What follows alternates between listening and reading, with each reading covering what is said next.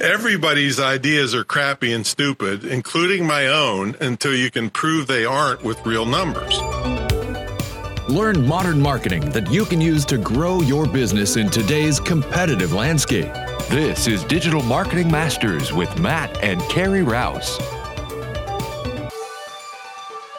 Welcome to Digital Marketing Masters. I'm your host, Matt Rouse, and today my guest is Tom Antion. Tom, how are you today? I am peachy, man. It's going to get hot here, and it's going to get hot on this show, too, because I'm going to give a lot of usable information.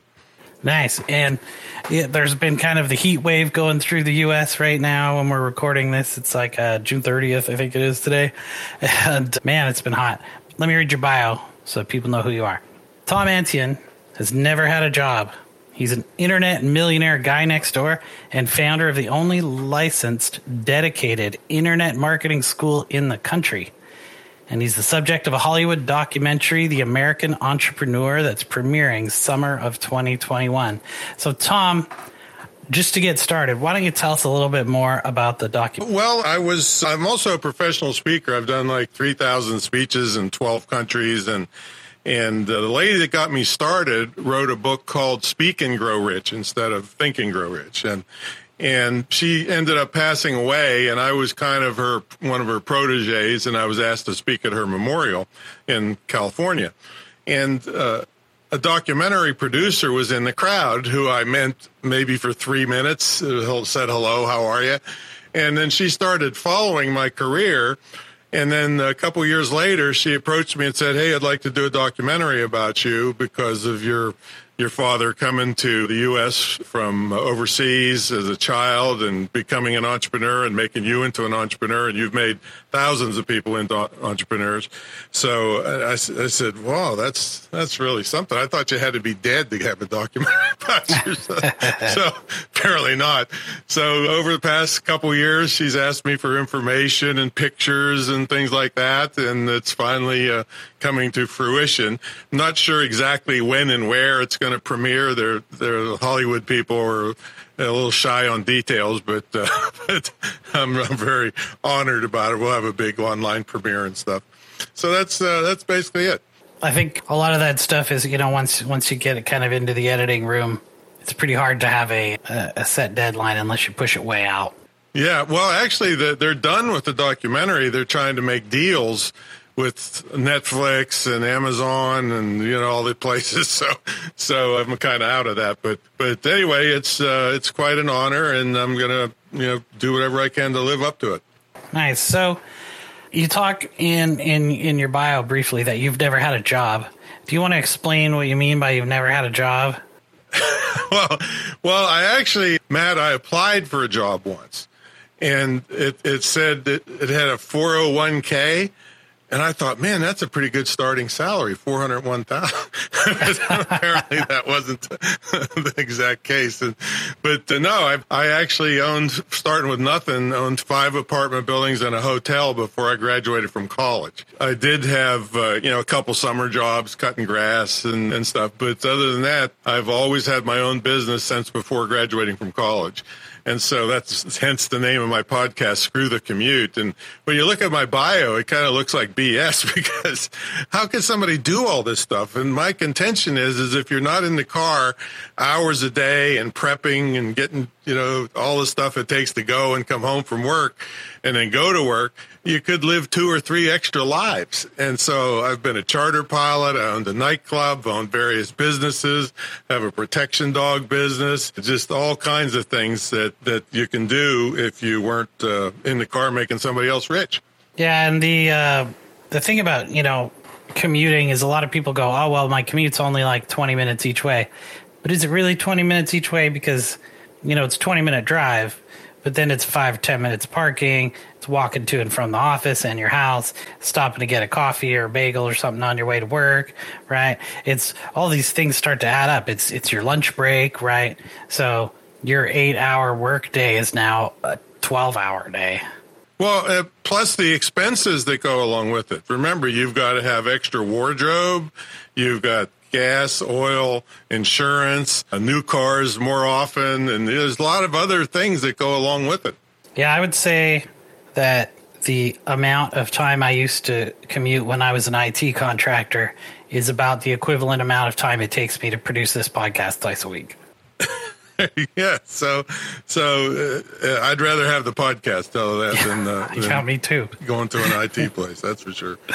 So if somebody wants, maybe I mean, a lot of people obviously have jobs and go to work every day, right? Because people got to pay their bills and pay the rent and put some food on the table and that kind of stuff, right? But if somebody wants to kind of start working their way out of that, what's kind of the first step? Well, all work is honorable. So, I'm glad there's people out there doing work, but I'm not going to teach them to do that. Since the year 2000, I hit multimillionaire status in the year 2000, which was 6 years after I started online and 4 years after I really started learning and making money. So right about that time is when ebooks came along, PDF ebooks. And I started selling PDF ebooks back in the year 2000, and they're 97% profit. I was listening to an interview you did on some other guy's thing, and you're very, intricate on the details of this DKIM stuff and all these things with email, and I love email. But with 97% profit, Matt, you'd have to try to mess up to not be able to make some money, So I'm not anywhere intricate as I was so impressed listening to you. I said, I've been email marketing for 27 years, made fortunes doing it, but not nearly as intricate as you do it. And that's because of the high profit margins with digital products. Now, I had way back cassette tapes I sold, CDs, DVDs, and they were still pretty darn high profit, but nothing compared to digital products. So I would say if somebody wants to get into this and keep their expenses low, they should concentrate on digital products, because you can get as much for an ebook as a regular printed book, knocking out like 1,000% of the hassle of a printed book. We do a simple PDF or a Word document converted to PDF, sell that, then we convert it to Amazon Kindle. We don't do anything but Kindle. All the rest is worthless time wasters. Kindle is the big kahuna. And you can make a small fortune just with digital information products. And then that spins off into online courses and things like that. Membership sites, all digital. Absolutely. And the interesting thing, and I know I saw you on Tim Fitzpatrick's show, right? And on Rialto Marketing. The interesting thing about email and kind of the reason that I know the specifics about it is that I worked as an IT contractor, right? So I like built mail servers and things, right? And, our company, we have our own mail server that we take care of. Amazing. Right? My business partner, Scott, does most of that work, but I wouldn't touch that with a 50-foot pole. And we have our own web servers and database servers and all this kind of stuff because we do hosting and things like that. So, but the biggest change is, and that this is something that I know there's a lot of margin. So it's, you can say, well, if a lot of people don't get my email on my list, it's not as bad because I have a lot of margin. So the ones who do buy, I get a lot of money back. However, but with a handful of technical things accomplished, you can make a ton more money because there's something happening right now. And I don't want to get too sidetracked on it, but I think it's an important distinction. And the reason that it's important is that Google and Microsoft and a few of the big players who have free email accounts for people like Gmail and stuff like that, and they have their own email services, right? Like you can get Outlook Mail, you can get Gmail for business. What they've done is they've said, under the guise of saying, we're going to stop you, Mr. Consumer, from getting more spam, they've said, we're not going to accept mail from anyone unless they've jumped through all of these hoops first. And that's stuff like DKIM and SPF records and all of this crap that has to be done correctly, or they won't deliver your mail that gets sent to them. And the reason that they're doing it is if Mr. Business Owner is getting mail at hisdomain.com from some small provider, who doesn't have these things set up, then they will say, oh, look, I'm not receiving my mail from other people. how do I fix this? And Gmail is a solution, right? Yeah, they're So always going to slant towards themselves. That's for sure. So what they're doing is they're making us jump through these technical hoops, just like the current Google Core Web Vitals thing, which has all this language and stuff in it that people don't know anything about as a business owner. Like, when's the last time you heard a small business owner talking with another small business owner about the first contextual paint of their website? Like, it's just a word that's meaningless to them. But now suddenly it means if you don't have that under 2.5 seconds, your website's not going to rank anymore. So they're kicking the can down the road. Exactly. But what I don't want people to get discouraged is, I can't start because of all this stuff. Absolutely. You can start, and then you get somebody like Matt to fix it and teach you what to do to make it even better. But you got to start or nothing happens. Right. And you know what? There are systems in place that you can use that handle all of those things for you out of the box. Yeah, exactly. Yeah, off the shelf stuff. Yeah, and I've concentrated on that. I mean, in 27 years, I've been selling online since the commercial internet started around 1994, and I have never had anything programmed, ever. It's all been off the shelf stuff. And now back in those days, there was no social media. I mean, it was easy to get people to sign up for anything because there was nothing else to sign up for. Yeah, and people got excited when they got email. Yeah. Oh, yeah. We used co-registration to build up 50,000 subscribers in a matter of months, which now I haven't touched such a thing for years and years and years. But it's an evolving medium, and that's the whole thing, is keeping up with stuff, and it's like, and nothing of it's really that hard. It's just that it's like, I tell people it's like a giant jigsaw puzzle. All the pieces are there, but most of the business owners don't have the box to see what the whole thing looks like, and that's what guys like you and me help them with, is to see, okay, this is worthless, don't do this. This is great, do this, and so forth. Yeah, I mean, for our agency, on the agency side, we're a done-for-you agency, meaning you don't have to know anything, really, right? I mean, you got to know how to run your business and make money. But if you know how to run your business and make money, we can do all the rest of the stuff, right? We can go out and find you more people. We can fill the pipeline. We can take care of the technical things, right? But let's talk about digital products again for a minute. So in a 2021 world, what kind of digital products do you think are the best ones for people to get into? Is it still that kind of ebook kind of area? No, well, what I always start my students with is a PDF ebook. Because for several reasons. One, it costs them absolutely nothing but time, because they already have Word or Pages on their computer, and they can convert it to PDF, and they don't have to format it like you would for a printed book or even a print-on-demand book. So it's a place to get all your information together that's saleable, and then improve it, because somebody's going to say, hey, why didn't you talk about this, Tom? And I say, oh, man, I forgot that. So I can go to the Word document, update it, convert it to PDF, and put the new version out. No investment, no nothing, no hoops to jump through, no help needed at all. So we start them with the PDF. Then after that's gotten some feedback and it's where you want it, then we convert that to Amazon Kindle. Well, why is that? Well, Amazon Kindle is one of the best things that ever could happen to a small business, because you got Amazon's power behind you. It still costs nothing for product development. And also, if you're in Kindle and if you shunned all the other crap, the Barnes & Noble, Nook, and all that worthless stuff, you have a thing called Kindle Direct Publishing, the Select program. And what they will do is give your book away for 5 days out of every 90 if you agree not to sell it digitally anywhere else. Well, you say, well, how are you going to make money that way, Tom? Well, listen to this. I wrote a book in 4 hours in a layover at McCarran Airport in Las Vegas. I remember it vividly. And as of this morning, it's brought in $3.647 million. Okay, you say, well, that sounds like BS, Tom. How could that be? Well, let me give you that method, and then I'll get back to Amazon in a second. So the method is you write an ebook, and all books should be quality, but lead to something else bigger because they're the smallest profit level with a book. Everybody knows how much a book should cost.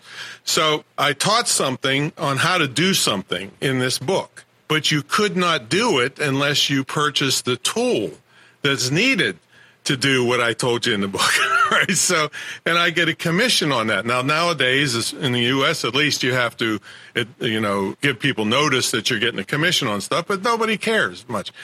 And so we use what we call a residual affiliate program. A basic affiliate is if I refer something and get paid once.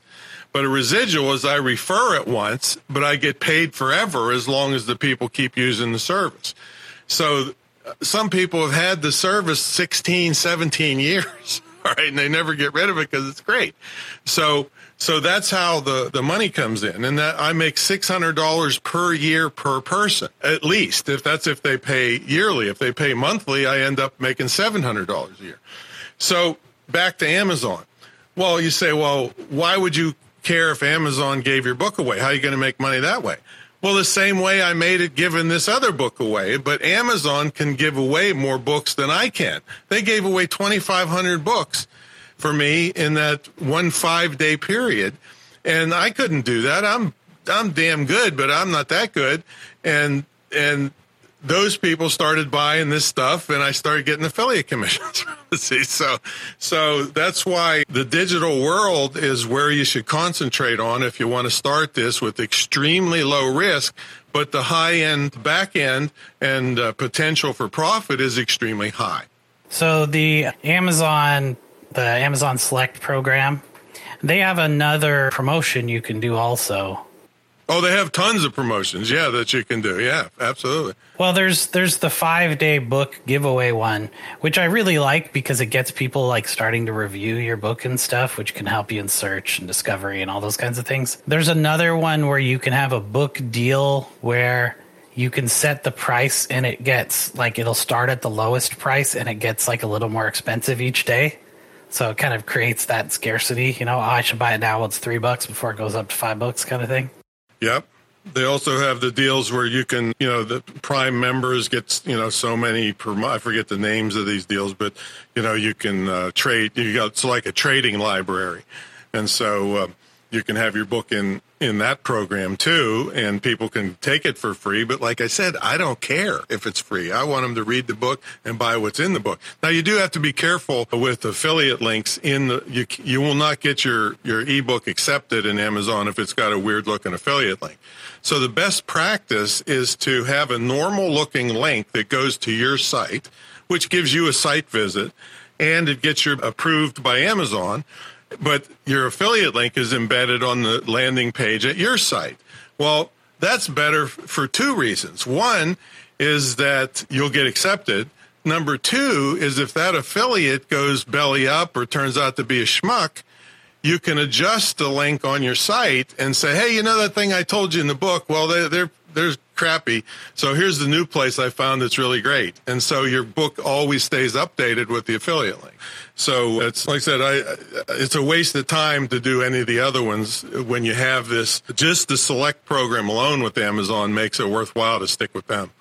Yeah, there's some like cases where I would use other stuff. Like if you're outside of the United States, you might want to think about doing stuff like Kobo and Barnes & Noble and yeah, or maybe if all your readers are on a certain platform, yeah, that makes sense. But overall, Kindle's got, 80-90% of the market, so that's why I stick with them. Yeah, it's like at least 90%. yeah, right. Yeah, there's, one other spot that I think is worth looking into if you have a free book that you're giving away is the library lending program. Because a lot of people it's just like a Kindle free book, except it's for the public library system. So you can actually give away a lot of books through the library system. Yeah, another thing I just thought of was another reason I like sticking with Amazon is Amazon now owns Audible. And then there's a thing called the WhisperSync program. This is crazy. This is a guy like you probably invented something like this because I couldn't do it. I don't even know how it possibly works. But let's say you're reading your Kindle ebook in the morning at breakfast before you go to work. And you get in the car, and then you can listen to it right where you left off on the reading it. And then when you get to work on a break, you can start reading it again where you left off listening to it. I don't know how that works, but that's called the WhisperSync program, and it's another digital avenue and outlet for your book is by audio, and you can record it yourself. Now, the audio requirements are pretty strict, but a good microphone and quiet environment, you can get any kind of geek to get it accepted by Audible for you. Yeah, what I did, I actually had our voiceover guy do my books. And not for the fact just because, he's got a better voice than me and everything. And I understand that people want to hear from the author sometimes. However, it was a time thing.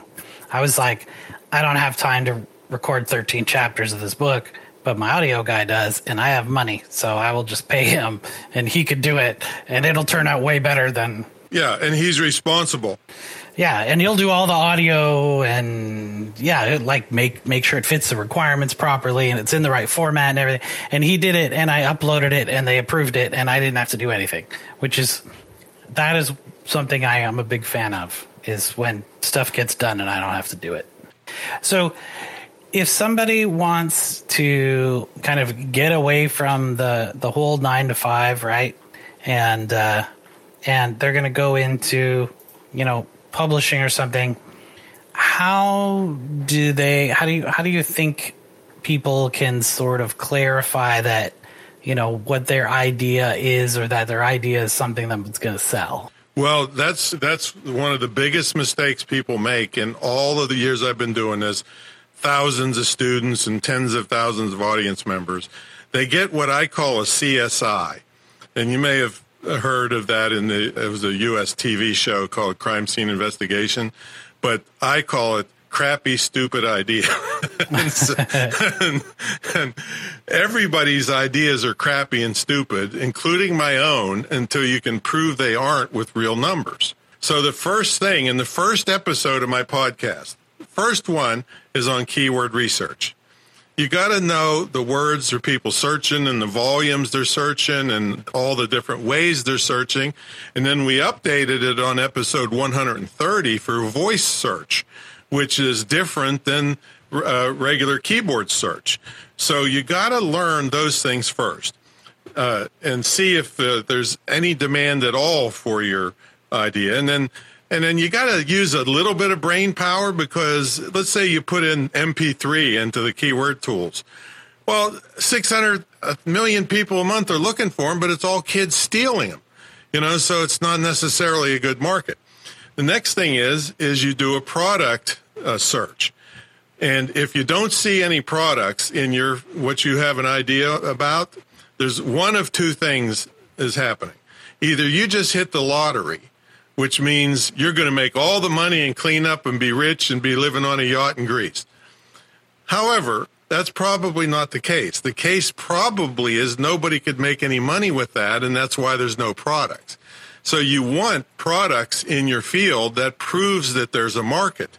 In fact, I have a table over there. I'm a kind of a tennis nut, and I got a 6-foot banquet table, 3 feet high, with tennis training videos.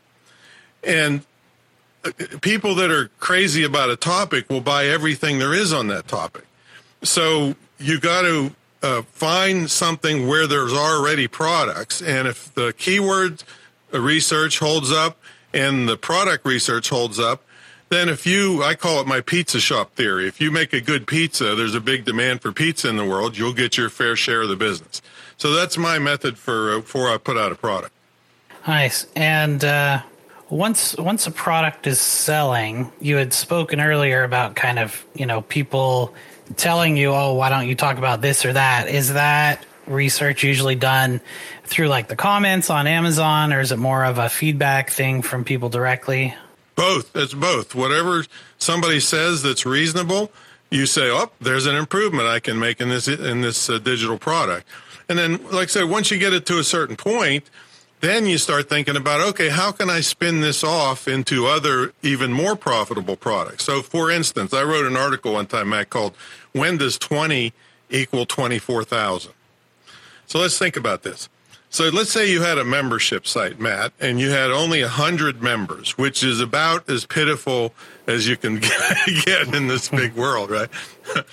and they were paying you $20 a month. That's $2,000 a month times 12 is 20. You just created a $24,000 a year cash flow with one of the most pitiful performances on the face of the earth. All right. What if you had 200 members? You just exceeded the average income of a U.S. citizen, probably a Canadian citizen too. So you're looking for ways to spin off the same information, because the profit margin you'll enjoy from knowledge is dependent on the format that it's delivered in. For instance, I have a book in front of me. It's one of the classics of the speaking industry called Wake 'Em Up. And it's $24.95. It's 300-page, gorgeous 6x9, just packed full of stuff that's made me millions and millions of dollars on stage. So it's $24.95. The equivalent, Matt, of 1/12 of that book, just 1/12 of it on audio, or a little bit from each chapter, sells for $89.95. That's a 43.5 time multiplier for the same information. If it's in a DVD set that I throw in a couple consultations and I throw in the book, it's $1,000. If it's in person, it's $5,000. See, so it's the same exact information, but the format dictates your profit margin. And, you talked a little bit there kind of at the beginning about, how people can get information back to you through comments and things like that so you can improve your product. Is that a good way to do product research also? I know that people do it for physical products, is they go look at products on Amazon and stuff, look in the comments, and people say, oh, this would be great if it had, a light that tells you when it's working or something. And then somebody says, okay, I'm going to put a light on this and then sell it, Yeah, that's a great way to get started. But, you and I are both in love with email. And so you can just email your list and ask them, hey, what kind of trouble are you having with things? And what would you like me to come out with this year? And so people will tell you. And I got a book by a guy named Ryan Levesque called Ask. Yep, the Ask method. Yeah, it was a big turning point in the way I survey people. Because he was, prior to this, me and everybody else was teaching to give people incentives to fill out a survey for you. He said, no, that's the stupidest thing on earth. You're going to get so many people, I've done it myself, just fill out stuff to get the perk that you're giving them, and they don't even put any thought into it. He says, don't give any incentive for surveys, because then you'll only get the most interested people, the most thoughtful people to give you the best feedback. So that was a great thing I learned from that book. Yeah, there's something that people almost never do in email, especially small businesses and local businesses, is they don't ask people questions in their email list because they don't want to have to read all the responses. And that is the worst thing that you could possibly do. I would say that's slightly short-sighted. Right. I mean, the best thing that you could do is have a simple way to ask your clients something about, what else can we offer that is something you would enjoy? What's a different, we sell pizza, because you used the pizza earlier, right? You could say, here's 3 different pizzas we're thinking of making. Which one of these do you think we should put on special next week? And do you have any ideas for other ones you'd like? And if 20 people on your email list all come up with the same idea, then now you got a new pizza. Yeah, and then they're going to all run in and buy it as soon as you announce it, too. Right. So you can get a burst of income out of it. People don't ask a question of their email list enough, and there's also a second reason to do it. That's a technical reason that nobody really knows. And the technical reason is most modern email clients, as soon as you hit the reply button, it adds the email address they're replying to into their address book. And if that email address is in their address book, it won't get put in the spam folder when you send them email in the future. Yeah, that's a great point. Now, what are you guys doing about the promotions tabs and stuff on Gmail? Same idea.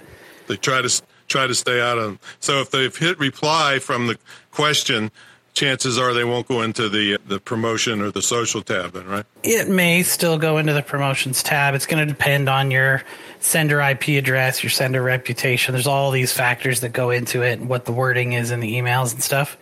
But, I mean, if somebody sees it to reply to you, then and it was in the promotions tab, then at least you know that they're checking the promotion tab.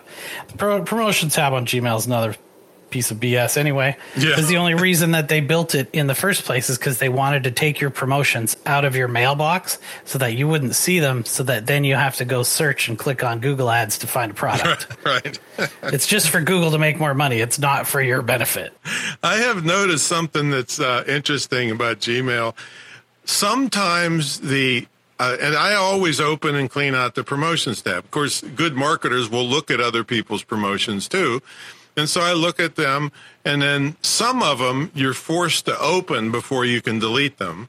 And some days you can just go to the right and click on the trash can and delete them before you open them. I don't know if they're doing some type of split test there or what. Yeah, I think they were testing it because I remember the garbage can icon disappeared for about 2 weeks, and then now it's back. Yeah, I've had them come and go, and so I was figuring they're doing some kind of testing, or they charge more to the customer if they have to open it. Yeah, maybe. I wish in the software world they wouldn't stop thinking that they know better than the users and just start messing with stuff. Like a good example is Photoshop removed the line drawing tool. Like, that's like the only thing I use in Photoshop half the time is the line drawing tool, because I want to take a screenshot of something for a client, and then I draw a line with an arrow on the end and say, this is where you need to click the button, kind of thing, right? And then they took it out. I was like, oh my God. And then I had to download this giant update of all kinds of other stuff I don't want just to get the line tool back. And yeah, I mean, it's just... I also, in the software update world, another thing, and not to go on too much of a rant, but I'll get up on my soapbox about software. Everybody says, oh, well, this is only one change, right? If I move this button or whatever in our software, it's not a big deal, right? People will eventually find it and all's well. But the problem is I use 50 or 60 pieces of software a day. And of those, they're making changes every week or two. So now every single week, I got to search around for stuff that I normally use for an extra 5 or 10 minutes, 60 different times, because I'm using 60 different pieces of software that all got modified, right? It's just a complete waste of time. And the average business owner is working on their business, or, even in your case, maybe they're writing or they're working on PDFs or they're promoting or whatever they're doing. You know what they're not doing? They're not trying to figure out why the line drawing tool doesn't work anymore. Well, I'll jump that into the ad manager in Facebook and Google because, I don't do this every day. I'm not an agency that's there, every single second. I know. I do it every day and I can't find stuff half the time. Good Lord. Like, how would you, I just cannot believe that some engineering management person at Google Ads or at Facebook Ad Manager looks at that interface and says, well, John and Susie at the antique shop are totally going to figure this one out. Right, exactly. Like, no, they're not. I mean, most of the people that I know that are technical people can't even figure it out. Well, I'll jump on your skeptical view of these folks is that they want you to click the boost button. That's so easy, and they know you don't know what you're doing. They're going to take your money. It's never going to work. And they discourage you from coming into the ad manager. And they know that the people that really can use the ad manager have $100,000 a day budgets they can work with. Right, or they have an agency. Or a marketing department, yeah. Yeah, it's probably by design. They want you to click the boost button because it's never going to work, and they'll just take your money. And they know there's a billion people standing behind you that they're going to click the next boost button. So that's my skeptical attitude of there. Less than 24 hours ago, I interviewed Scott Ayers from Social Media Labs. And what they do is they run experiments on things like Facebook Ad Manager. And so what they did is they ran a test. They ran a boosted post versus taking the exact identical post to the exact identical audience and setting it up in Ad Manager. And they ran both, and they ran $750 of ads with, different examples to test out on each side. So I ended up spending $1,500 on both. They found out that it was 40% more effective to create the post in Ad Manager than it was to do the same thing with the boost button. There you go. This is just something that I figured out inherently, but I'm glad to hear that somebody proved it. Yeah, That's right. Now we know it was science. Yeah, exactly. Because they even how you act in Ad Manager, they know you're an idiot.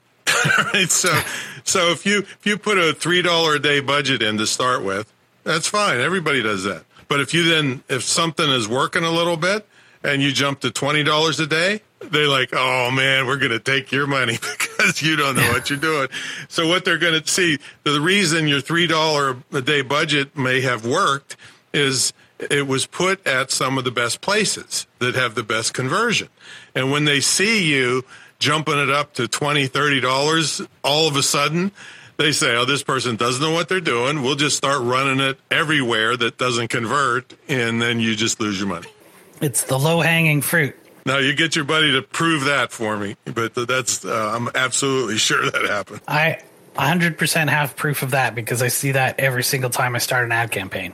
So here's what happens is you set up the ad, you put in the budget, and I always intentionally start usually about 25% of whatever the actual budget's going to end up. Because I know that Facebook is going to use that money to try and get a quick win. They're going to try and find the low-hanging fruit, right? So they're going to go find some people they figure are the most likely to purchase, and they're going to put that in. But then the trick is to slowly scale your budget. I don't have actual scientific proof on this, but our anecdotal data suggests that increasing your budget 50% every 3 days is a pretty solid method to keep the amount of conversions. Yeah, we only go like 20% every 3 days. Yeah, we go 50% every 3 days. But 50% every 3 days doesn't sound like a lot, but if you start at $10, right, then it's 15, then it's $22.50, then you're at $30 a day. You know, you're over $1,000 a month in ad spend from $150, but you've got there in 12 days, right? Right, but you're not telling Facebook, hey, I'm an idiot, take all my money. Right. Yeah. And then there's also, there's lots and lots and lots of ways to scale ad spend that people don't understand. Everybody thinks, well, if this is working, I can just spend more money on it and it will give me more sales, which will work to a point.